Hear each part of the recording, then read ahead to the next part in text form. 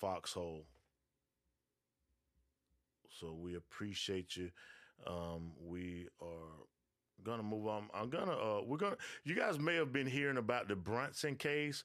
Well, we received a an email from Debbie, who was on this show a couple of weeks ago, about 3 weeks ago, before a conservative mainstream media started picking up on this Brunson case that was out there in Oregon. Um, was it Oregon or Washington? I think it was Washington. But no, in Oregon, these brothers are pushing to, and they're going to have a case. They're going to be in the highest court of the land on January the 6th. How about that? They have a court case appearance in the January 6th on not just going against the election process, the elections or the votes, and all of that, but to actually go against Congress and the president and several, about 200 and something people that they brought a lawsuit against that actually was picked up by the highest court in the land. And they will be bringing evidence and information to show that they were derelict in their duties, that they refused to uphold the Constitution, uphold their position as lawmakers, and do what they were sworn to do. And anyway, they sent out a text I received to register for a live stream where they're going to be giving updates.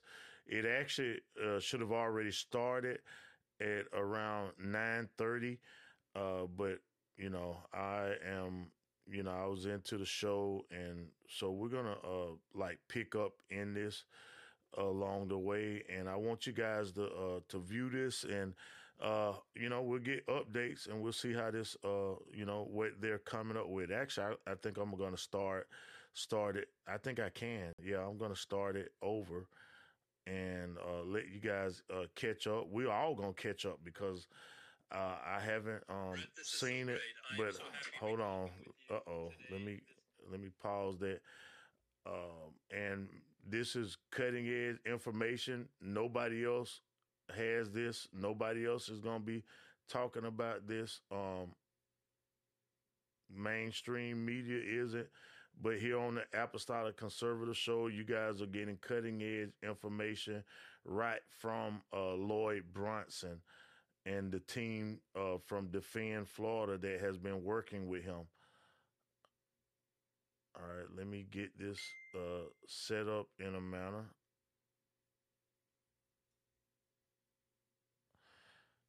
That you guys are able to see it.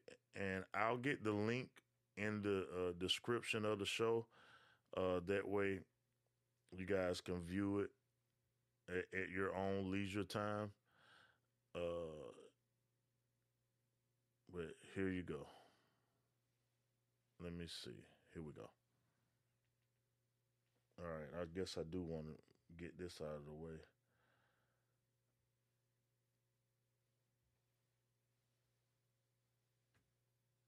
Momentous. This whole conversation started at Debbie's house just a few days ago. So, Brett, how are you today, Brett? Hey, Raj, I'm doing great and ready to go. What a great team you put together, Raj, Debbie, and Clyde, and we're here.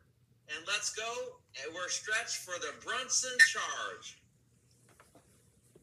And I will officially welcome everybody, Raj, that what will be happening here over the next 4 minutes is we have so many people, thousands of people that are joining this video meeting. And they all went out to brunsoncharge.com and they signed up, and they'll be joining us here shortly. We're going to take 2 minutes just to let everybody settle in. I will open in prayer, and then I will pass the baton to one of the most special leaders in America, and she will take it from there. Awesome, Brett. Thank you so much for that. And we'll be back here in just a few minutes, folks. Just stand by. We'll put some music here. We'll put a couple pictures for everyone to look at. Then we'll be back in 4 minutes.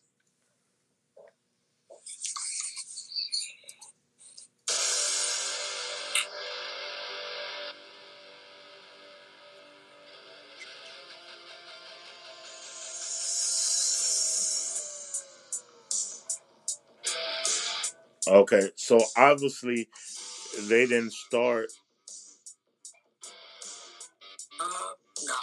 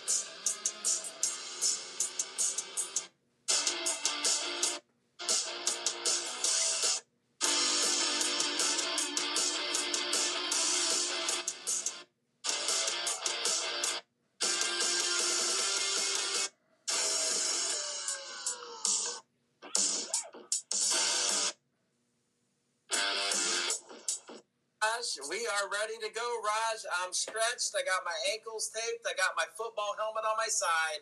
We're ready to rock and roll. Everybody, we want to officially welcome you to the Brunson Charge video meeting with thousands upon thousands of leaders all across the world that are joining this video call, Raj. And it's an honor for me to be here today. Many of you know that Ohio Brett, with a sports background, was sent out to all 50 states in 12 months this last year. We recently completed that assignment. God gave me the game plan to encourage the team, recruit for the team, and get funds out to the team. And I represent that beautiful team, Team Jesus Christ. And my role today is to officially welcome everybody, and then I will lead us in prayer. But we do have a vision. These leaders that have gotten together and help this Brunson Charge with the letter campaign, we're going to challenge you tonight. You've got some all-star leaders and coaches that are going to share time tonight, and I'm so excited to be one player on that team. And let's go ahead and let's go to prayer. Heavenly Father, we just come before you like children at your feet, Lord. And we know that this republic, this beautiful United States of America, this republic, we are open to everybody. But we were founded on the God of the Bible. And we just say thank you to our Heavenly Father and our Lord and Savior Jesus Christ. Let everything on this call tonight be done in an orderly and efficient manner. The team is coming together at the local level, every single county, and every single state. And we just want to give all praise and glory to you. And I pray in the name of my Lord and Savior, Jesus Christ. Let it be done. And it is my great honor to pass the baton to one of America's great leaders, the praying mantis, Debbie. Take it away. Thank you so much, Brett, and welcome everybody to this kickoff event. It's awesome. Right now, the numbers that I have is we're about 3,800 people right now live on this stream. So thank you so much for taking out of your busy nights, of your busy time, your family time to be with us. But you know, this is a historic event. And I want to give you a little bit of a background on how it started. So Loy and Rallin started this case many, many months ago in 2021. It came to my attention in November, and I wrote something about it. And then just a mere weeks ago, around December 1st or 2nd, I get this text from my favorite mystery man, Juan O'Sullivan, and he's like, hey, I'm going to be in Palm Beach. I've got Loy with me. Want to have some fun? And so that's how this started. We did what America ought to be doing. We all got together. Everybody came to my house. We had, leaders or influencers like Ohio Brett, Mel K was here, the Thayers, Matt and Joy. And we had, people that had also been part of political candidates. We had Tim Canova, Clyde Cleveland, whom you're going to meet a little bit later on. He was a candidate for governor of Iowa. And then we had, founders of grassroots organizations like Raj Dorsami, founder of Defend Florida, Sue Trombino, of Women Impacting the Nation, Maria Zack of Nations in Action, and then a coalition of grassroots activists, people that were in the pastoral areas. And we all came together. I think it was about 35 or 40 of us. And we talked about this case and we said, well, what can we do to advance it? Because this case is about our rights as citizens and about the fact that we have elected leaders to do a job. So with that being said, we started a campaign. And right now I'm really, really happy to report that we're about, I think, 50,000 letters, maybe a little bit more, in a couple of weeks. And that is a phenomenal start. But what we're going to do is we want to make it impossible for the rest of America to ignore this case. And that's why you're all here, because we are going to kick off the Brunson charge. That being said, I just want to welcome everyone again. I want to encourage you and let you know that you are here attending this meeting, or if you're going to see it a day or two later, you're here for a reason. And that is because you are part of this historic moment. I also want to welcome the many Chinese American patriots that have joined this cause. In particular, I want a shout out to, she goes by the American name Rebecca, but her name is Wen Hua. And they have been so supportive of the January 6th prisoners. They have been out there joining in prayer and in singing the national anthem and collecting clothing, money, funds, etc. since probably since November. I might be wrong on the dates. But, these are people that are really caring about this country. You know why? Because they know what's coming down the pike. They know what, if we don't do what we have to do now, what it's going to turn into. So I just want to give a shout out to the Chinese American that are here.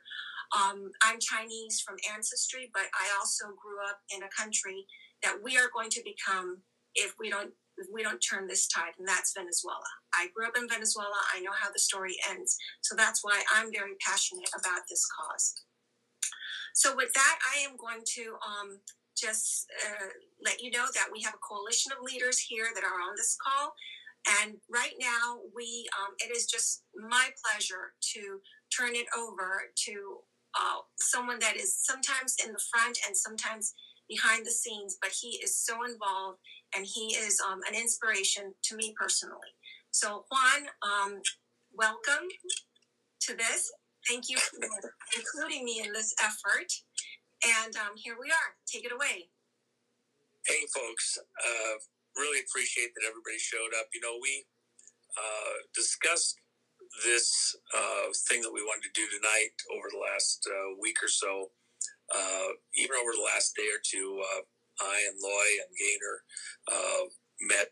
spent quite a bit of time even last night again going through this. And what our thoughts were, many of you heard the presentation I did a week or so back talking about trumpets and the relevance of trumpets from a scriptural standpoint as a marker in events that happened throughout Scripture and will be happening in the future if you go by Revelations, where each of the dramas in the Revelation period is precluded by a trumpet sound. If you look at Israel, its first major action coming into the Promised Land was this march around Jericho where giants lived. And it was a great city with huge walls, and the people inside were safe and secure, and the nation of Israel came there to take back the land that had been promised to them by God, to Abraham and his ancestors. And so they marched around that wall over a period of days, and on the final day, they pulled out trumpets and blew a trumpet, and the wall didn't just fall over and collapse. The nation of Israel started by the wall literally just receding down into the ground. One of the great battles in the Bible was Gideon's fight against an enemy that was encamped against the land, and it was a very powerful army. And Gideon was told by God that he wanted to do something amazing, and he didn't want to use all the warriors that had shown up. So Gideon told, under the direction of God by his Spirit, told all of those that were afraid, that were, had families back home, crops to bring in, whatever, that they were free to go, and there would be no shame for them to leave and leave the fight and go home. Then he told, that wasn't enough as far as God was concerned. So he had everybody down at the brook, and they were all drinking. And as they were drinking, God directed him that any of those that put their face down to the water to drink, that they were free to go home. He only wanted the warriors that were drinking, cupping their hands, bringing it up to their face, because they weren't taking their eyes off the edge of the horizon, the tree line. In military terms, we call it the 1,000-yard stare. You're never dropping your guard, because you know that the enemy's out there at the edge somewhere. So those people that stayed alert, even when they were having a drink of water, they were the ones that were chosen by God. That was the 300. And then what happened next, as those men were sent home, you can imagine in military terms, both sides always have their spies watching. There's people that have snuck into the tree line, that are out in the brush, that are watching the movement so they can report back to headquarters what's going on. They're moving this way, they're preparing that. It looks like the attack's coming any minute. Well, they see all these people heading back home with all their stuff. And you can imagine that the sentries, the spies, were reporting back to headquarters at the enemy's camp. They're leaving, war's over, they're not going to fight us, we can go take them anytime we want to, the threat's gone. And so with the threat leaving, that enemy camp was head down and feeding. They were, probably had a little bit of a party. We're going to go take these guys, the fight's over, they're not going to be able to do anything to stop us.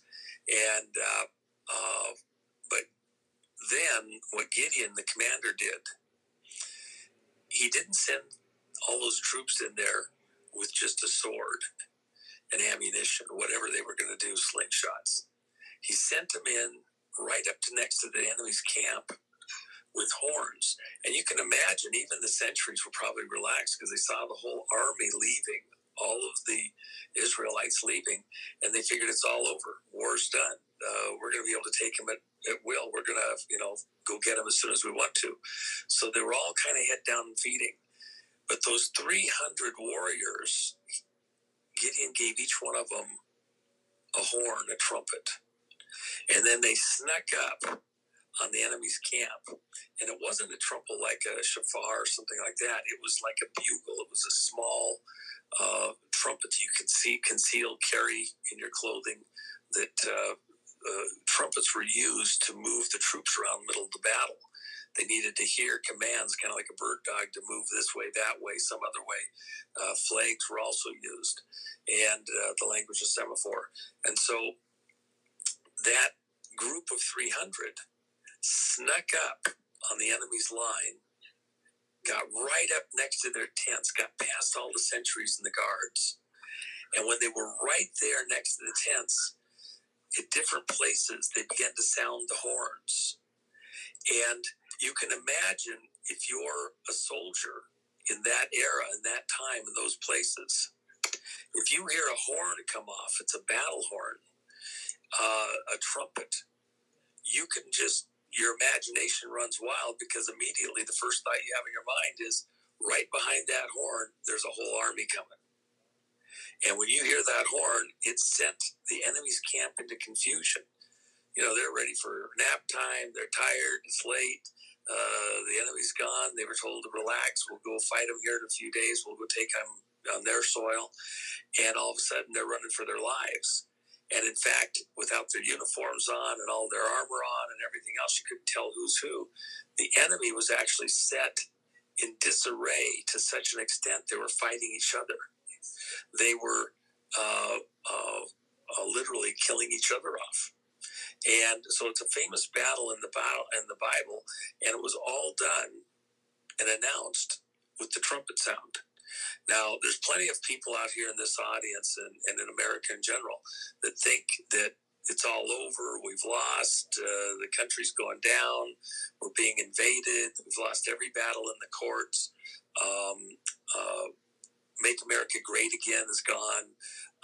We're just holding on for our life. You know, will I have a retirement when retirement time comes? Will my kids have something themselves? You know, I've heard it even today. I was getting texts from friends, you know, it looks like we've lost and there's all this discontent and we're not going to be able to make it. And so we just, you know, it's every man for himself. The tsunami is hitting us. And that's, I'm sure, the way that the army felt when Gideon was there. There was all sorts of discontent. Same thing with George Washington. They were reaching the end of the year. All of the conscription, 1-year conscriptions were just about to expire. The army started the fight in 1776 in the summertime. They weren't dressed for a winter fight. They didn't expect this to last that long. And so there was a lot of discontent. Washington famously led his troops across the Delaware, a river that was getting iced over, and the British weren't even concerned. The German mercenaries weren't even concerned because they knew Washington was in serious trouble. All of his generals were in trouble. They were dressed for summer war. They weren't ready for a winter war. And all they had to do was let the elements, the weather, come to their favor. As soon as the river froze over, and it was already getting chunks of ice coming down it, as soon as it froze over, they just walked across the Delaware, take Washington and all of his troops, and be done with it. The war would be over. It was only days to weeks away. Crossing the Delaware was very dangerous, and some of the generals couldn't do it further down the river because the ice was so thick and beginning to bunch up that they couldn't get across in their light Durham boats. And so when Washington did win that victory and then went back the next day and did a second victory nobody expected and got his troops with supplies, winter clothes that they got from the Hessians, they were able to continue the fight, and it went on for quite a long time. Ultimately, of course, we got our nation. Gideon, the same thing. They blew those horns and the enemy was sent into disarray. Their camp, they are actually fighting each other, and they got a huge victory. Plus, they got all the spoils of war in there. Those people that think the MAGA movement, Make America Great Again movement, is over are counting us out prematurely. It's not over. And in fact, this case is a perfect example of why it's not over and we're never giving up. The very idea, Lindsey Graham said here just a couple of weeks ago after the 2022 election, okay, well, now at least I hope everybody is done with the 2020 election and we've heard the last of that and we can move on. Well, I'm here to tell you, we're not done with 2020 and we're not moving on. And we're not done with these subsequent elections that have been stolen from us, and they have been stolen. And it's becoming clearer and clearer by the day to Americans that that's the case. This case, the Brunson case, the Supreme Court can go back even now and look at the key event, which was the January 6th vote, when 2 million Americans came to Washington, D.C. with a song in their heart and sang religious songs, were in a prayer, They wanted their presence known. They were like witnesses in the courtroom to see to it that justice was done for America, in America, that Congress would abide by the will of the people. If you remember, and the key point, and we've talked about it numerous times on this Brunson thing for anybody that's new to it, the core is it's not about overturning the 2020 election in the sense of finding vote fraud, all sorts of mischief that we know took place. It's just, did Congress violate its oaths by not examining the vote, doing an investigation to find out what had happened, even where the Director of National Intelligence had said something was wrong, China interfered in the election. So when Congress didn't do that, they violated their oaths. Oaths mean something. And that's the question before the Supreme Court. Were their oaths valid and enforceable? They made an oath to protect America from all enemies, foreign and domestic, and then they didn't abide by it. Does that oath mean anything still in America? If we're going to make America great again, then the oaths that our Congress, the oaths of those people that have positions, whether it be in the military, policing, judicial, wherever they're at, are those oaths going to mean something in the future?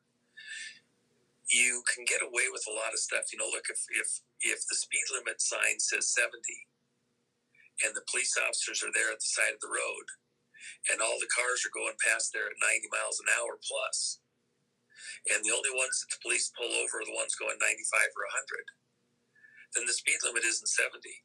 It's 95 or 100. Okay? Because it's not being enforced. If oaths in America are not going to be enforced, then you don't have what makes America America. You've got Chicago's Capone, you've got mobsters, and you've got cartels running America. They could be political cartels, political vote buying and selling cartels to put the person that they want in office, but it's not being run by the citizens. It's not being run by the voters. So how are we going to go about taking America back, making America great again? Part of it begins with making oaths mean something again. America marching back from the brink and reclaiming some of that esprit de corps, some of that honor that made America great in the first place, where an oath, a statement by a person in a place of public trust had weight and it meant something. And that steely-eyed stare from the judge's bench, from the jury pool, it counted.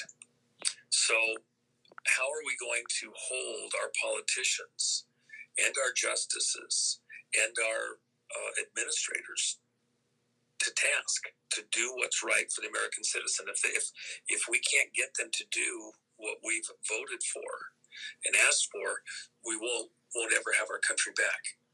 Make America great again is something that's in the heart. America isn't just a place on the map. America is an ideal, a concept, a way of functioning, a way of looking at the world. It's a dream that's in the hearts of men. That's the concept of America as an ideal. That's why people all over the world have looked to America as this light, this place where certain ideals, concepts, ways of working together made us different from the rest of the world. If we're going to make America great again, we've got to start with our oaths. You swear an oath to your flag. You swear an oath to the Constitution, our Pledge of Allegiance. The Constitution is a contract between the government and its citizens. Instead of having royalty governing us, right to rule by blood, we have elected people that represent us. We take out of our own mass, our own population, people that are leaders amongst our community, people that we look up to, people that have standards and ideals. And we say, you know what? You're a leader. I want you in public office, and I want you to represent me to get this done or that done, to watch out for my rights, to watch out for that the policing is done so that criminals inside our country can't attack us and get away with it. I want a sheriff that makes sure that law and order is enforced in my community, and Capone doesn't get to run the city. That's what the administration's all about. The president, the head of the administration, wears the police commissioner's cap to protect America from those that would steal from within, those that would thieve and hurt and destroy and kill. That's the policing function of America. And then the commander-in-chief position, the president wears a different hat, and it looks out across the world. And it's to protect us from enemies without that would overrun us, that would come and steal our life's energy, our work, our businesses, our land, our children from us. And so wearing this dual cap, that's what the oath is all about when politicians and police officers and military swear an oath to protect the Constitution, which is the contract between the citizens and their government, to protect that contract, that agreement, so that those that have positions of authority over the governing of our country, the administration of our national house, our ship of state, that they are worthy to hold that position and that they will honor their oath to protect that contract between the citizens and their government against enemies, foreign and domestic, outside the country and inside the country. At this point in time, that's the case. That's the Brunson case. That's what it's all about. The Director of National Intelligence, Radcliffe, at the time of the election in 2020, said numerous times and did reports that were not released to Congress because they didn't want to see it until after January 6th, in violation of the executive order that required them to be done within 45 days of the election. In spite of that, he made public statements that there was Chinese interference in the election, foreign interference. A number of congressmen and senators, over 100, came and presented to the rest of Congress that they must do an investigation. It should be 10 days to look for all the foreign interference and see if it overcame the election. It would have twisted the outcome of the election, that people who were not the ones that were voted into office by the American people were in fact going to be put into office by the electors in violation of the votes of the American people. That a foreign enemy, and this was Director Radcliffe's concern, and this was the 100 members of Congress' concern, that a foreign enemy had been able to manipulate the election sufficiently that they got their favored politicians into power, people that would watch out for their interests, not the American people's interests, into power. And as a result of that, would move America off point to favor foreign masters. That's what this whole case is all about. Did the politicians who voted to certify the election of 2020, certify the electors, did they violate their oath to protect the American people from a foreign attack, an enemy from outside the country, attacking us through the digital mechanism, through the machines, through the mechanics of the vote process, to overturn the election to favor somebody that they wanted in office, not the one that was actually voted into office by the American people?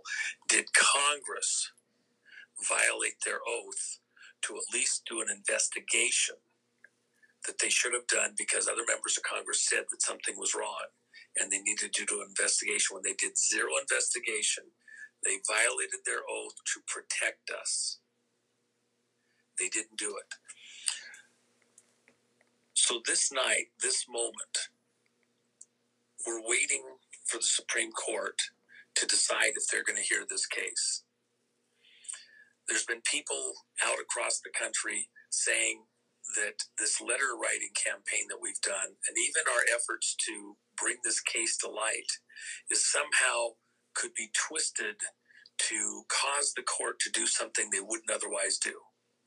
That the court should work autonomously, and what the citizens think versus what the Constitution says should have nothing to do with it. That if we make our presence known somehow, that the court should ignore it. I would contend that that's like the citizenry showing up at the courthouse and being seated in the gallery, observing the proceedings in a court action, something that affects the whole community, be it a political misdeed, a murder, some business thing, and the community wants to show up and see how justice is administered, see how the judge operates, see how the jury operates, see how the prosecution and the defense operate, the witnesses, what they have to say. When the community shows up at a public trial like that, they're witnesses to see to it that justice is done. It's not to overturn the outcome, but to make sure that as the trial goes on, it is done fairly and squarely, correctly. When America had 2 million citizens show up in Washington, D.C., the largest gathering in Washington, D.C. of American citizens in history, on January 6th, nearly 2 years ago, they were there as witnesses to history to make sure that Congress knew that they were present, that they were concerned, that they were watching every action. And Congress proceeded without considering their concern for an investigation, because that's what those 2 million were there for, without considering their own membership, that 100 plus members led by Ted Cruz, asking for an investigation to protect America from a potential threat by an enemy who may have infiltrated the vote. Congress wouldn't listen. The very design of the congressional building has a huge dome on the top. The dome is intended to be like a receiver. If you've ever seen like an NFL game and you see the guy with the little mic inside of a big dome-like clear plastic dish, and he points it at the quarterback, the whole stands could be reverberating with huge sounds. Everybody's screaming and yelling, and yet in the midst of that, that dish can pick up the quarterback talking hundreds of feet away, having a private conversation amongst the rest of his group, getting ready for the next play, and you can hear him clearly. Congress is supposed to be listening that way to America. And even when 2 million citizens showed up, they didn't listen. They wouldn't do an investigation. They wouldn't check what happened in 2020. And now we live with the results of that. They didn't protect America when there was a concern of foreign interference. Every day now we're finding out new information about what's going on in our elections and the way they're being conducted. And the judges aren't listening. The judges are finding reasons not to find in favor.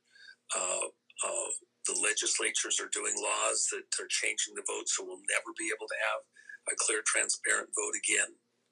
And people are fighting back. This moment right now is the Supreme Court, a separate branch of government. You have the legislative, you have the administrative with the presidency, and people confuse that the Supreme Court is at the top of the judiciary. It's a separate branch weighing the Constitution against actions by the legislature and Senate and the administrative in how they conduct themselves and what they do. And then they look at the Constitution to make sure that the Constitution is abided by at each occasion. That's this situation even now with this vote on the oaths. Did the legislators, did Congress honor their oaths to protect the Constitution, the contract with the American citizens, from an attack by a foreign enemy when 100 members of Congress and the director of the largest intelligence gathering machine on planet Earth the 17 agencies of Homeland Security, when the director of national security said there was interference by an enemy outside the country, specifically China, trying to change the vote, and they wouldn't even do an investigation.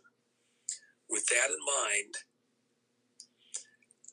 can you go to Washington, D.C. and march right now safely? Look at what happened 2 years ago on January 6th. To go to Washington, D.C. and do a march in this environment would be very difficult. If you say anything, just like the charges against President Trump right now, they're trying to prove that he... Oh, there we go. They're trying to construe that with his conversation, he was trying to lead an insurrection with talk, what he would say and how he would say it. What I'm proposing to this audience and your influencers, that's why you're here tonight. What I'm saying is that we can't safely at this point in time probably go to any public square. If you say anything, it'll be twisted. The media will twist it. The policing agencies would hear it possibly differently. The courts. We have hundreds and hundreds and hundreds of people that were present on January 6th 2 years ago that, because of how they portrayed things they said, it's being construed that it was somehow to overthrow the elected government of the United States, as opposed to try to get the government to re-look at how the election was conducted. And was it a fair election? Was it an honest election? Or was there manipulation, be it digital or by agents coming in and doing things to cook the vote? If you say anything, you're probably at risk of your words being misconstrued, twisted, bent. I'm proposing to this group, before we get to New Year's Eve, and then again on January 6th, that we come up with that musical note, that sound, that we as a body, as a group, becomes our march. In a sense, it's your fight song. When people get cancer, when they get disease, sometimes they'll adopt a song and that's their fight song, that they are going to power through and conquer. And it doesn't have to be an attack song. It doesn't have to be militant in the sense that it's to overthrow something. It's to own every step you take, the land that's under your feet. Just going to give Juan a chance to reconnect audio. Juan, if you just want to disconnect and come back in, we're not getting your audio at the moment. I just wanted to remind the audience that, we're all here together as Americans. Even if you're abroad, even if you're not in this country, I know that this country represents the ideals that we all aspire to. Yeah. So I am really excited for this audience and for what is to come, because I know you're going to share this around with your friends and your family, and it's just going to go all over the globe, probably. And Loy, I see you here on the broadcast. Thanks for being here. You and your brother started this. It's incredible how far this has grown. What are your thoughts so far, Loy?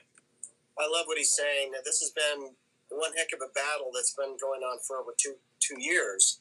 And not just one case, but we started with me as the plaintiff in a case in federal court. And the U.S. Marshal Service actually ordered or I should say the federal court ordered the U.S. Marshal Service to serve my summons complaint on the 380 defendants of mine, which is the same lawsuit that's at the Supreme Court right now. And then the next day they blocked it. We have Juan back on? We're about to bring Juan back on, but I think there's a little feedback. So let's try it again. Go ahead. You want me to continue? Yeah, go ahead and continue, and Juan will just Okay, so the federal court tried to keep me from even filing the lawsuit. They allowed it, and then they blocked it, and we had to sue the federal court, basically. We took them to the 10th Circuit Court of Appeals with a petition for writ of mandamus, which is a complaint. And then we actually sued both courts, federal and the 10th Circuit Court and state court, to get them to unblock my case. After that battle, they finally not only blocked my case, but they filed it for me, and they ordered the clerk of the court to issue 388 summonses. So while that was going on, we had another lawsuit launched, thinking that we're headed for the Supreme Court with this. We don't want to just count on one lawsuit. So the second lawsuit that was launched is the one that is now at the Supreme Court right now. And I guess people, I don't know, for those of you that don't realize the battle, this got stuck in the 10th Circuit Court of Appeals. And when you get stuck in Circuit Court, you cannot make a move. You cannot go to the Supreme Court until they make a decision. There are 3 judges at the Circuit Court. And they wouldn't make a decision, so we found, we did some digging and research and found that there was a special Supreme Court Rule 11 that if we could prove to the U.S. Supreme Court that this was a national emergency type case, then they could accept it if they agreed with the fact that we were claiming it was a national emergency. So we sent it off to them, and within about 5 days, we received a phone call from the Supreme Court telling us that they had accepted it, that they were decided to accept it without going to the 10th Circuit. In other words, accepting this as a national emergency case. This is one of the nuances of this case that makes it different than any other case. The last time the Supreme Court allowed a Rule 11 emergency case was back in the 70s, and that was a petition presented by the U.S. government with their counsel. So this has never been done, ever. Rule 11 case accepted by the Supreme Court until this specific case. And then for them to contact us and ask us to insert certain documents into the case that they wanted, and so we did that, and then to ask for it to be expedited, to get it to them as quickly as possible, and then sent us documents asking us to get a waiver sent to the U.S. Attorney's Office, asking them to waive their right to fight this petition with an opposition. And then they eventually, the U.S. attorneys are eventually relieved of their duties, and the U.S. Solicitor General takes over and files that waiver, waives their last-ditch effort right to oppose this petition before it goes into conference. So, and then after that, it being docketed for January 6th for a conference. I want people to understand that conference is where the 9 justices get together by themselves. No one else is allowed into conference from either side. And they've been reviewing the petition that's been distributed to them, and they are to review it and then take a vote. If 4 of them vote in favor of it moving forward, out of the 9, if 5 vote against it, it still moves forward.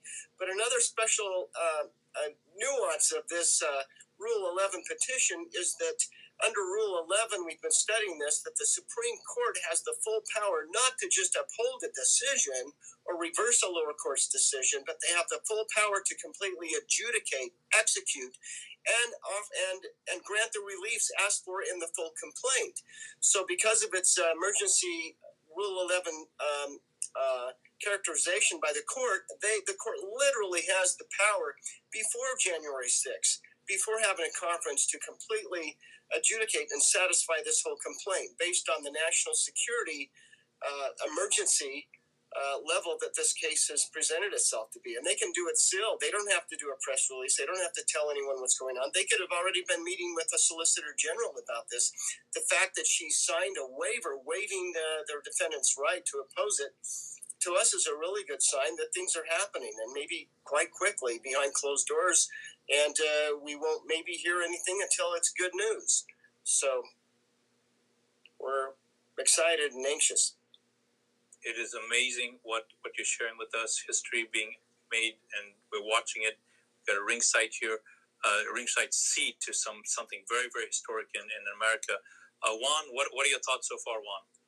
Well, just to complete the thought before we got interrupted there, when you have a fight song or a theme song, sometimes couples, when they're getting married, they have their song of dating or something like that they is a touch point for them in their relationship. One of those songs that has stood the test of time here in America is Johnny Comes Marching Home. But in this current era, it's about America marching back. In the scriptures, it was said that everywhere that Abraham set the sole of his foot, that was going to be given to him by God for an inheritance for his children's children out into eternity for all time. So that's the borders of the nation of Israel, according to the scriptures. Here in this land, here in America, there's those who would like to divide us, run us into civil war. Who benefits if America goes into some kind of civil war? Our enemies. In this case, if your vote doesn't count, then you're not in charge of your land. Somebody else is in charge of it. If a foreign enemy has successfully attacked us in the voting machine process, as Director Radcliffe, the head of the largest intelligence gathering machine on planet Earth, the top dog, I take him at his statement. China interfered in our election, and it was sufficient enough to have changed the outcome. So with that in mind, somebody should have done an investigation. Congress full well knew it, but they liked the outcome because it favored a particular side or group. Both the Democrats and the rhinos. Anybody that wasn't willing to at least do an investigation, protect us, was guilty of putting us at risk of foreign domination. The very thing that we didn't want going all the way back, people that weren't elected, just born, right to rule by blood, which is why most people in this country left Europe with the kings and queens. With that in mind, if you say anything, if you use words, they're going to be used against you. They've tried to mince and dice the pastor that from Ohio who went to January 6th and was using a megaphone and said things that are construed as being insurrectionist. They're trying to twist every single word, not just to President Trump, but to people around him, to make it sound like he was trying to do something that is not what his intent was at all. He's saying, come demonstrate peaceably. And then there was agitators in the crowd trying to, make it go a certain way, make it look a certain way. We know that the 4 people that died on January 6th all died at the hands of the police, not at the crowd. That's why I did the movie Bloody Hill. With that in mind, you can use a trumpet, and I think trumpets announce the army on the field, announce the next move. You can use your own voice, but the words might not be heard clearly. The thing about Johnny Comes Marching Home is the hum, the cadence, even the drums adjoining this song. There's a solemnness to it. There can be a raucousness to it.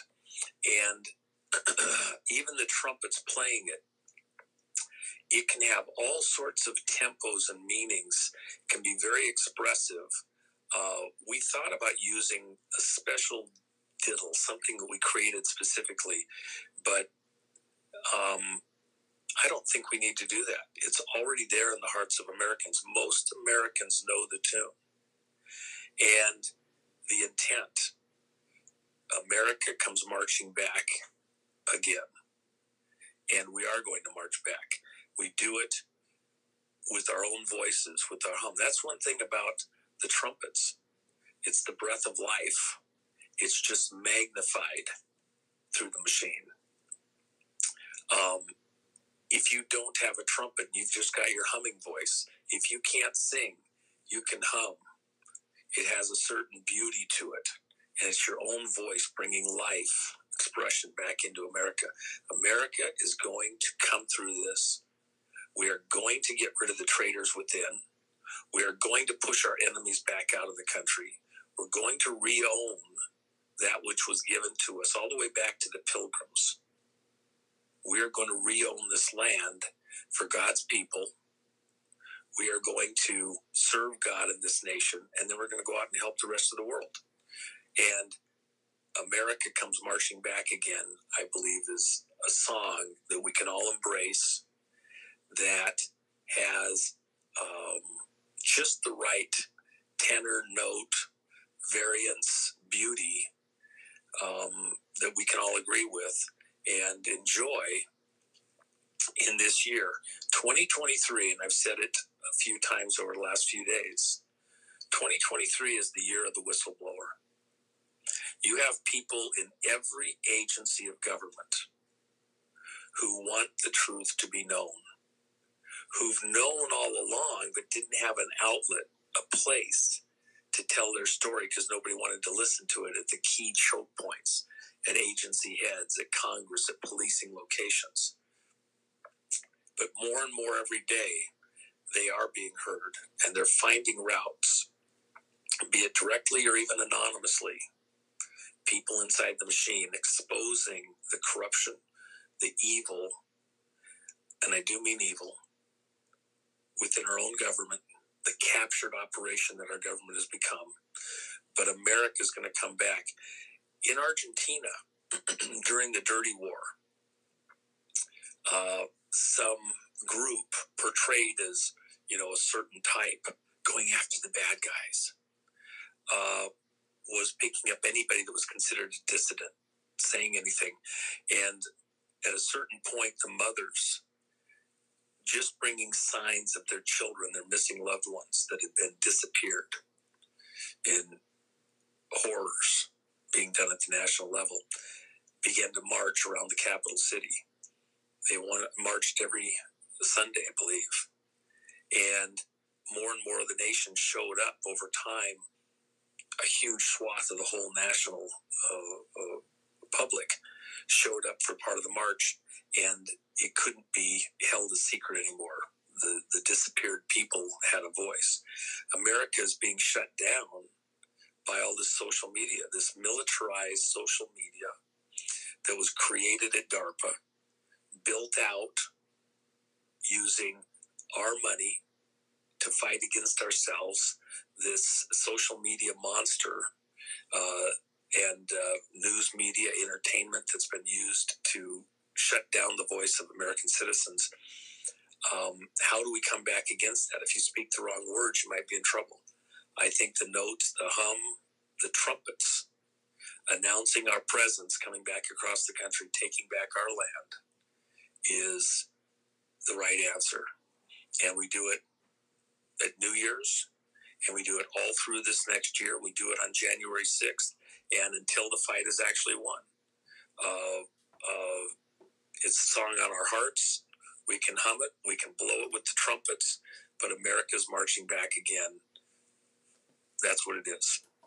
And I hope people will consider that and find agreement on that. I open it.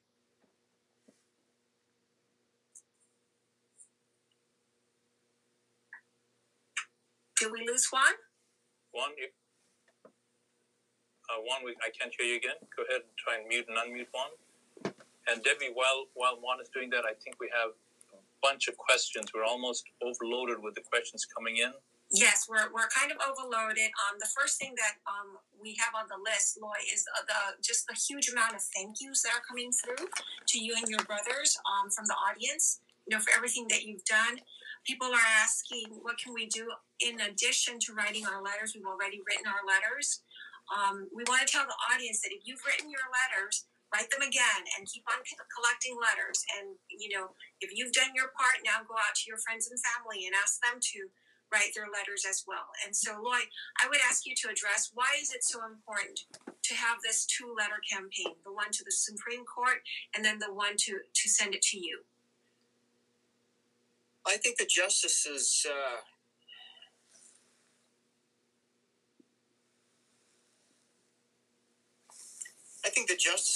are really going to appreciate, if they're not already really appreciating,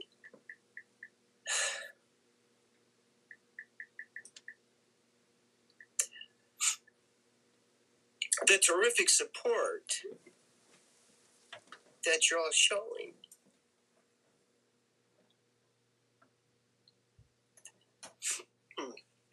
it's been it's been quite an emotional battle. It's been a physical battle.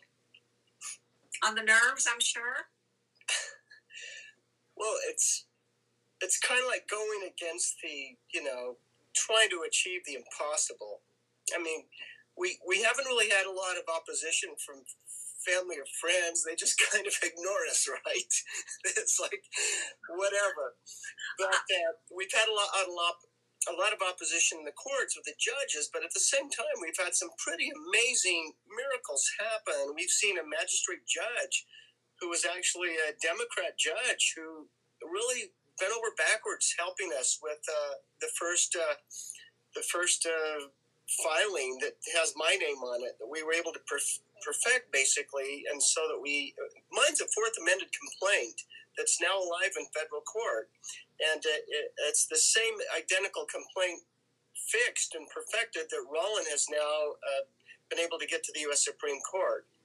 So it's so important. I think the letters are all going to be filed. Every letter you send in, it's a part of history. I envision someday a great big wall with everyone's letter, the actual content, or at least part of the content of every single letter. This case is so unique, and my brothers were so brilliant and working together as a team, the three of us, and coming up with a way where we could show that we weren't just for the Republicans or the Democrats or that we were for everyone that wants an honest election. Think about all of the complaints about election deniers on both sides of the political line, and this would fix that. I mean, I tell people, if you have friends of an opposite political persuasion, go tell them there's finally something where you can both agree on, and look at the defendants. You probably find, no matter what whether you're Republican or Democrat, you're going to find people you'd love to see replaced with more honest or more talented or more capable representatives. And it's so sad. There's so many members of so many wonderful, heroic types of people get back from the military, and you think, get into politics, and they won't do it because of the corruption. But this case allows the Supreme Court, loosens its hands to literally remove the roadblocks, remove the immunity, the unconstitutional immunity that our representatives have been using to run afoul and to lead this country in such a ditch that this could change the political climate unbelievably. Whereas, like I said, these heroic individuals that have been in the military and that are not afraid of a binding oath would literally take the places of the people that would be afraid to now run for office because they know that they would be accountable and that the oath would be binding and that they would have to know the Constitution to make sure that their actions were in alignment with the Constitution. So back to the justices, I just think they have been. I don't think we realize how much pressure is on them and how much they want this case. I think they want this case more than any of us. Not only do they feel a sense of urgency and responsibility with their country and the Constitution, but their families have been threatened. They've been threatened personally. They've been demeaned. They've been slandered. Think of Chuck Schumer saying, "We're coming after you like a whirlwind, Kavanaugh. We're coming after you, Gorsuch," and the hell that they were put through in the hearings. And then look at how brave they were with Roe versus Wade. And there's nothing on this planet that the executive branch or the legislative branch could do about that decision that the Supreme Court justices made. And then for them, through the court clerk, who for 11 years was the attorney for the Supreme Court, he's not just a justice of a clerk, but for the clerk's office to reach out to us in such a personal way and a direct way. And it's like we had a hotline number. We call back into the court, and it's an immediate answering of the phone of the analyst. It's almost like this analyst has 100% responsibility to this case, and nothing else is to interfere with it. That's how the response has been. And then knowing that it's just about the Constitution and upholding the oath, and then Elizabeth Preloader, the U.S. Solicitor General, that signs a waiver. It's like, I want to be positive and say she read this. The petition's an expose on the Constitution and the oath of office, so is the complaint.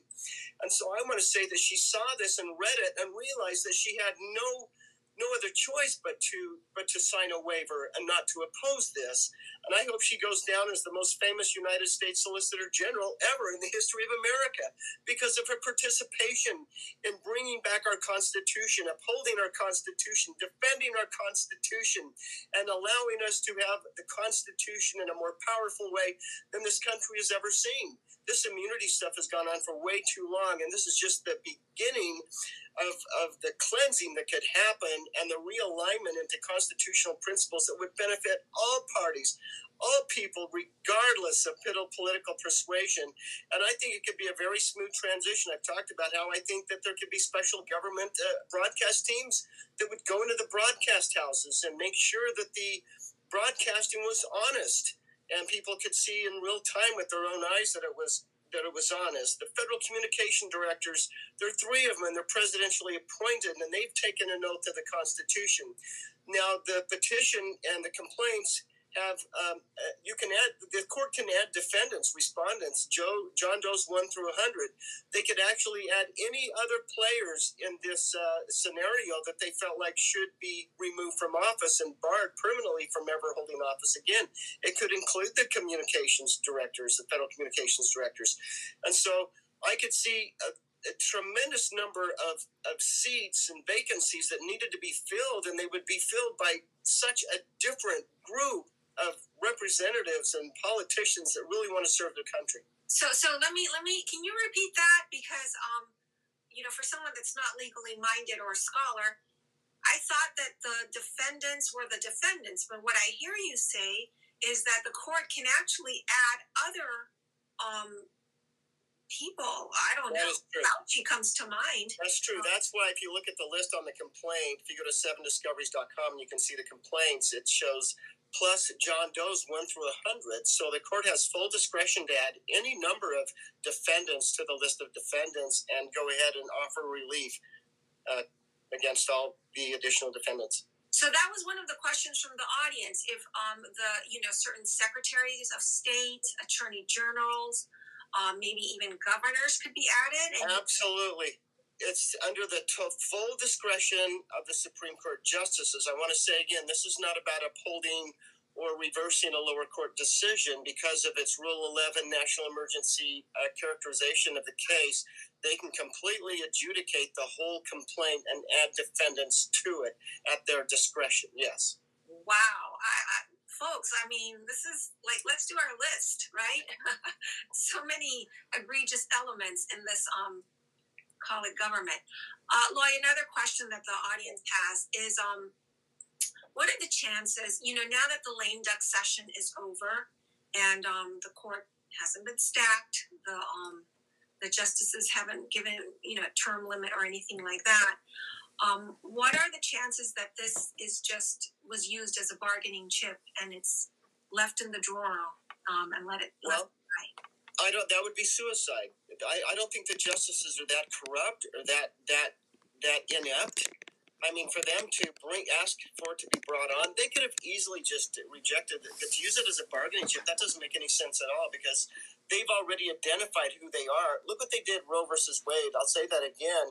They're marked. They're marked from this. There's no turning back from that with these extreme people that have gone against them. So I just think it's not even thinkable that they would drop the ball on this unless they don't have the support. And that's why I think one of the reasons it's so important that the letters show them that the prayers are behind them and the people are behind them and we're aware of them and we love them and we respect them. The justices have taken 2 oaths to the Constitution. The Supreme Court justices are required to not only take a judicial oath that includes the Constitution, but they're also required to take a constitutional oath. So they have taken a double oath to the Constitution. And Elizabeth Freeloader, she's taken an oath to the Constitution as well. And there's nothing about interpretation or any characterization of special interpretations of the Constitution with this petition. So she could just move forward and she could say, hey, I'm for the petitioner. I'm for the plaintiff. The Constitution is serious, and so is the oath of office. That's awesome. Now, is Juan able to come back on? I know we were talking about marching song, Johnny Comes. Well, and again, forget the Johnny Comes Marching Back. It's America comes marching back. You know, in the beginning of the country, they sang a lot of songs that were the bar songs that the churches actually, because people knew the melody, they changed the words to fit the Sunday hymnal service, and just use the songs that people knew. They could change the words. I think there's something else even deeper, and I think that's what we're asking this audience. This is a specific audience, and I'm looking for direction from you. It can't be over manipulated from the top. It has to be something that's there in the hearts of people, and it agrees with them. But there's a comeback theme for America. We're not giving up. We're not giving in. We're not fighting on some foreign shore.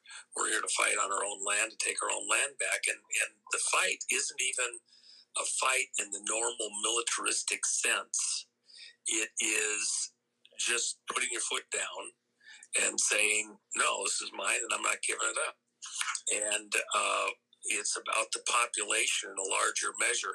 See, in Argentina, when Galtieri was finally moved out of office, when that whole crowd was defeated, it was defeated just because the public pressure became so great they couldn't hold up against it. All the people showing up in support of the mothers who'd lost children, and just with the picture of their children present, being counted present, they didn't want to hear 2 million Americans showing up, singing songs, and praying on January 6th 2 years ago. We don't even have to say a word. We can just hum the song. Even a practice. Look, I think horns are important. Moses, there's an important scripture, and Lloyd pointed it out to me last night. Was beautiful. Several people had done some stuff on some of the social media, pointing out that Moses, in Numbers, he was directed by God himself to create 2 horns hammered out of silver. Now, I know there's a lot of people want to blow the shofar out there, and that's a beautiful thing, and it's spectacular, and it's appropriate. And there's other scriptures. Numbers 10:9 says that when an enemy is coming into your country and you're being invaded, to blow the horn. So people go out and they blow their shofar. But in this scripture where Moses is directed to have 2 silver horns, trumpets, hammered out of silver, that's clearly not a shofar. And then what was it to be used for? To call the public to meeting, to call the people to a gathering, to a meeting.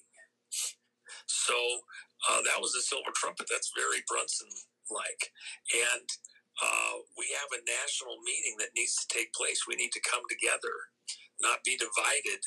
We need to come together on this issue of the sanctity of our vote. That's what separates us from all the other nations. People don't get to rule over us because they're part of the mob clan. They don't get to rule over us because they're of the right bloodline. They don't get to rule over us because their businesses make all the money and you're just a serf on their turf. This is where we elect leaders from amongst our ranks. And we're not going to let people steal that from us. That is the unique part of the signature of America. And that's what is this whole thing with the Brunson case is all about. Congress didn't take any action. The ones that voted to certify the election without any investigation didn't take any action to protect the vote when there was plenty of information. Look, you can say, well, I don't know that there was a problem with the vote. The head of the largest intelligence gathering machine on planet Earth, the biggest one that's ever existed, said there was. If somebody tells you that there's no evidence, direct them to Director Radcliffe, the head of the largest intelligence gathering machine on planet Earth, and he says so. Who are you? So, Juan, we're nearing the 1 hour and 15-minute mark, so I'm going to start wrapping this up. Before we do that, I want to bring Clyde in. Clyde is a personal friend. He is also a political science, and he was also a candidate for governor of the state of Iowa. So plenty of knowledge here. Clyde, can you bring this to a close for the audience, why we're doing this and what's important? Well, I think it goes back to what, can you hear me okay? Yes. Okay. What Loy was saying about the impact that our letters can have on these justices and what they've gone through since Roe versus Wade situation, and that each one of our letters is going to be, it's going to make a statement. It's going to have an influence on these justices. So I just want to let everybody on this call know that we appreciate all of you being here. We appreciate all that you've done already to get the 55,000 letters that have already come in. And now that was what we're looking at this so far is phase 1. And from tonight on is phase 2. And we want to get millions of letters to these justices to support this case. And if we can do that, it's going to make every letter we get is going to help these justices feel more comfortable and more support from the people of this country. And it's a great opportunity for us to be able to do something and get all the people that we know that are out there that want to get involved. This is an opportunity to actually get involved and make a difference. So I would just like to bring us back to that focus of getting these letters out. And I just want to say this is very, very important. One of my people in Iowa that was doing a really good job of getting letters out communicated with me yesterday that a lot of his people were going to stop doing the letters because it was so close to January 6th that their letters wouldn't get to the justices in time. And I just want to disabuse anyone out there that has that notion to forget that. We expect this to go on for weeks or months. So everyone just keep writing those letters and just, hey, look, let's hope that there's a miracle. And they agree on it on this, on the 6th, on January 6th. But that's a very, very small chance of that happening, I think. And we need to be just continuing with this letter writing campaign. So everyone that's out there, you can go to the BrunsonCharge.com, right, Debbie? And you can go to the letters. Yes. So let me wrap it up in terms of what, this is all, you've gotten a lot of information on this call, but we want you to take an action. So if you've already written your letters, you go out and you tell 5 more people to write those letters and then tell them to do 5 more letters. So this is like multi-level marketing, but it's that easy. You can see it on your screen. You could just, if you just said, I stand in support of the Brunson v. Adams et al., case 22-380, that's all your letter has to say. If you want some more information, go to either www.brunsoncharge.com, and there's some templates for a more complex letter. You can go to my Substack, Praying Mantis, .substack.com. There you'll get some even more information, some templates, a PDF that you can download. And as you can see, you're going to send 2 letters. The first one to the Supreme Court, the second one, a copy of that one, to the Brunson brothers. Why is the second letter so important? Because that's how we know how many letters are actually getting to the Supreme Court. I would also ask you, this is our idea, not from Lloyd or Rowland or the brothers, when you send a letter to them, include $1. You know what? They did the heavy lifting. They got us to the parade, and now we're here to cheer them on.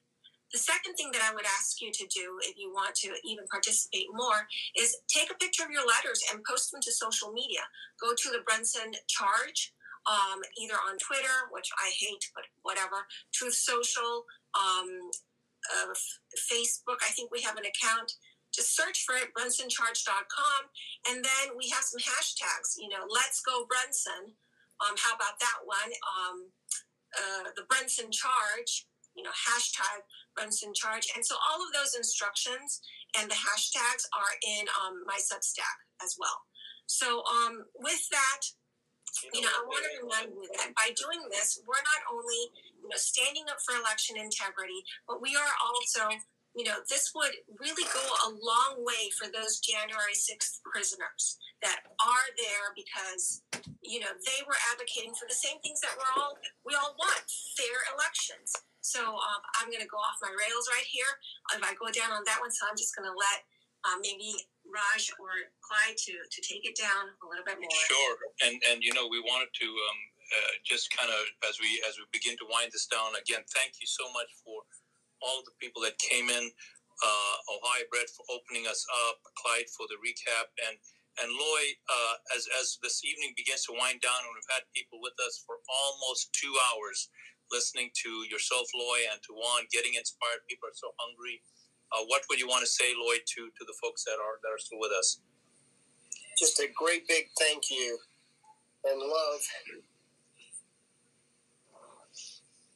You're awesome, Lloyd. Thank you. And Juan, you want to wrap this up for us before we hand it back to Ohio Brett to close off with prayer? Juan?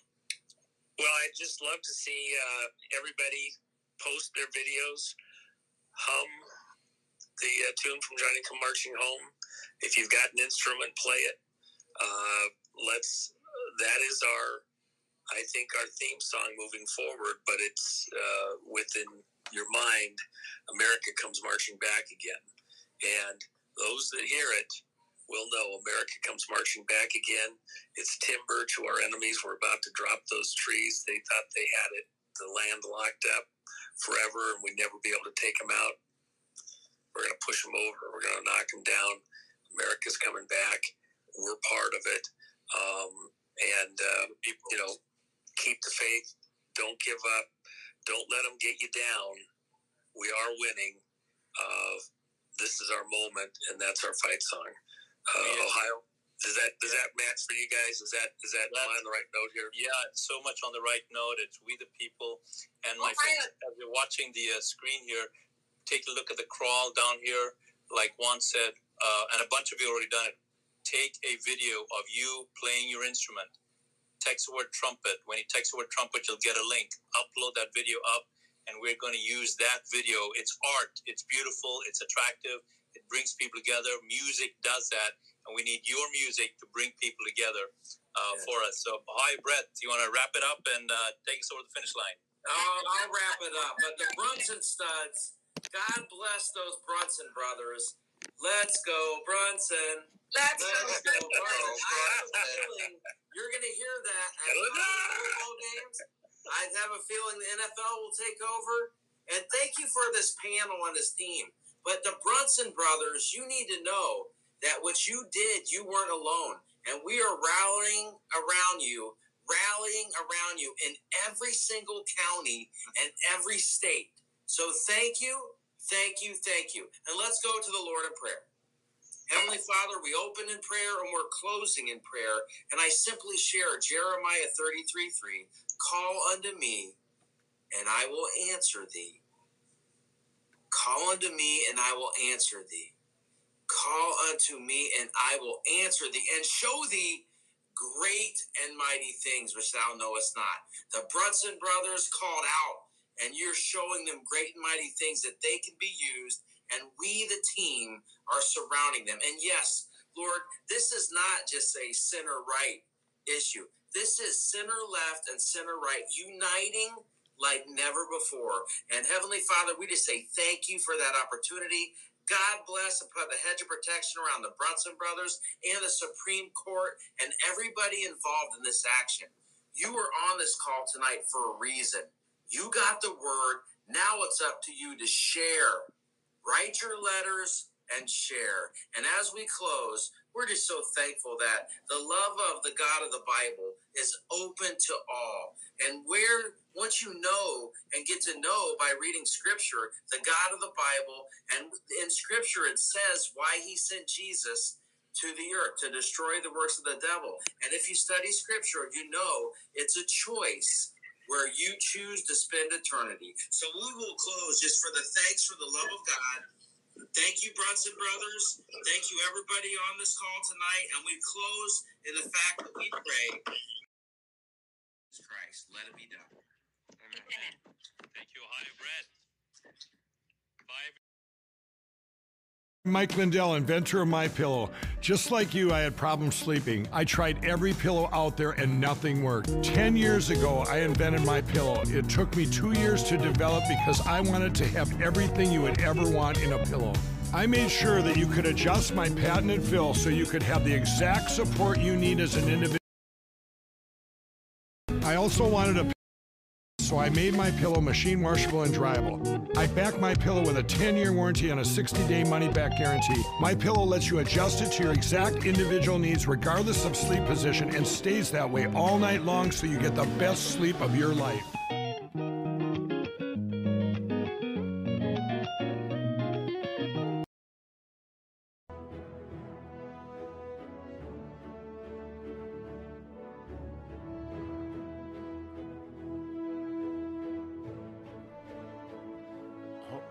Hope you guys had a Merry Christmas and a Happy New Year.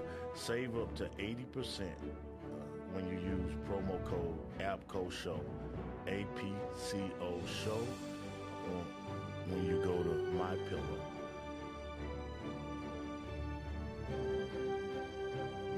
All right, guys, I hope that you have enjoyed the meeting that the Brunson team and supporters had.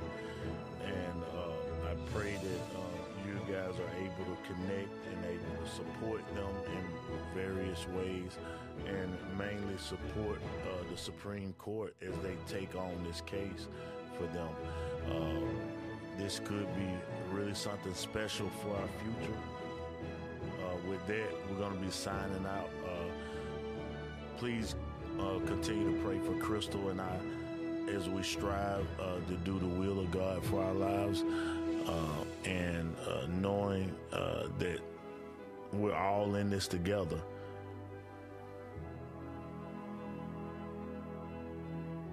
Man, I'm just thinking about that, and you know, for as many cases that have been just left with no standing. They haven't even seen them. They didn't even receive the cases from the President of the United States that was trying to go before them. But here it is, these brothers from over there in, where was it, Utah, Idaho, Oregon, wherever they're from over there. You know, they get involved. They were regular people like you and I. And they got involved, and now they're having their case before the highest courts in the land. And there's a lot riding on the land, riding on the line for you and I, just as much as the rest of the world, as a matter of fact. Because so this case goes, so does the rest of the world. Because the gravity of this, if they were by some chance miraculously to come to a decision that they are right in the lawsuit that they're bringing, this could mean all the ridicule, all the lying, all the hate, all this stuff could be just washed away, and we could start new. And that would be spectacular. So we'll see how it goes. Just you know, let's keep praying that God will intervene, God will have his way, and that we can continue to reach the lost at any cost. All right, with my head cleared and just excited about what is to come in the future. Please keep Crystal and I in your prayers as we strive to do the will of God for our lives, knowing that no matter what happens, we're all in this together. And where we go one, we go all. You can always find the original plan of salvation in your Bibles in the book of Acts, the 2nd chapter and the 38th verse. And we'll get to the scripture reading on another day. I do have it up. I'm going to present it to you, Isaiah 41:10.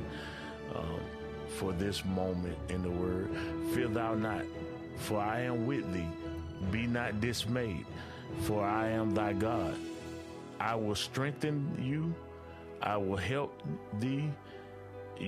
I will uphold thee with the right hand of my righteousness. The Lord says he'll uphold you. He'll help you. He'll strengthen you.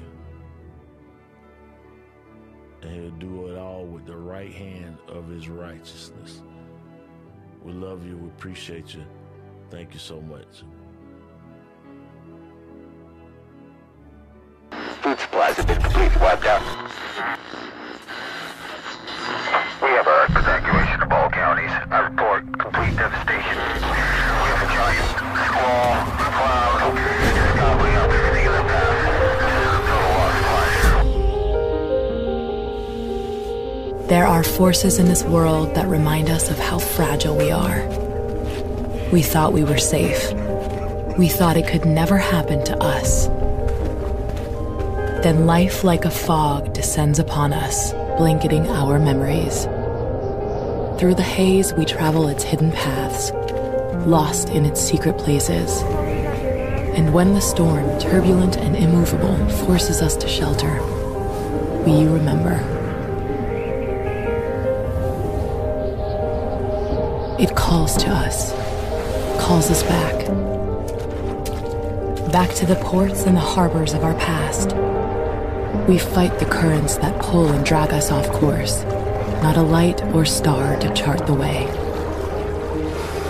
And when we arrive, we don't always know it at first, the places we once loved guised by time. Then we see it, the place we've been trying to get back to. Safe at last, we've found our way home.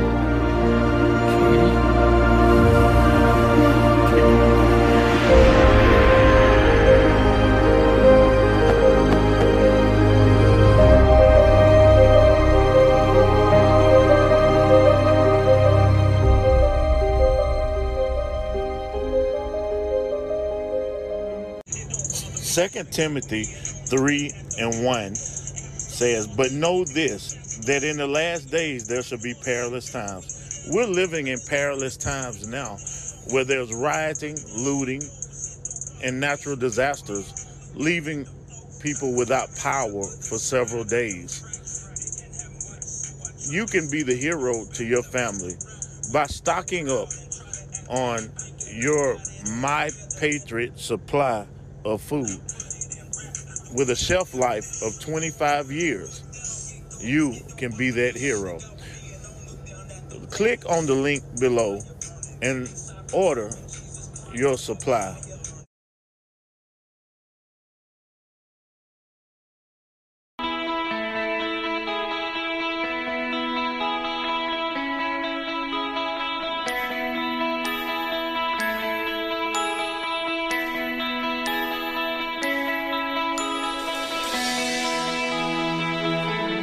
We the people were just okay. We was just quiet, sitting back. We was excited. Then when they started messing with it, no other choice but to step up.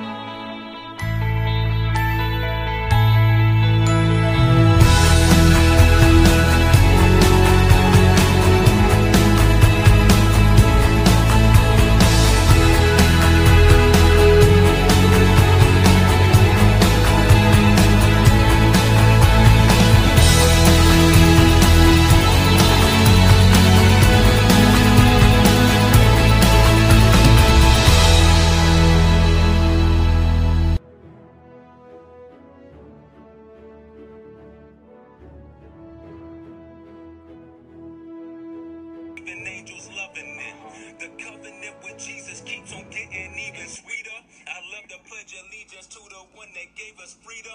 He did it by his blood. He shed for you and me, and he hung on that rugged cross for us all. Let his will just be done. His fingerprints, they be stitched in our fabric. No escaping this. If you want it, you can have it. The wages of sin is death when you cash in. Turn away and repent. The next, it is baptism. In the name of Jesus, to X out your past sins. Watch the Holy Ghost fall like it did in Acts 10. After starting all things that we do, Pastor taught us be great, take a broom. After awesome weekend, when we lose, now imagine all in His name we could do. Pull down strongholds, put your foot down, it goes. It don't bother me, I know that God with me, and I don't look down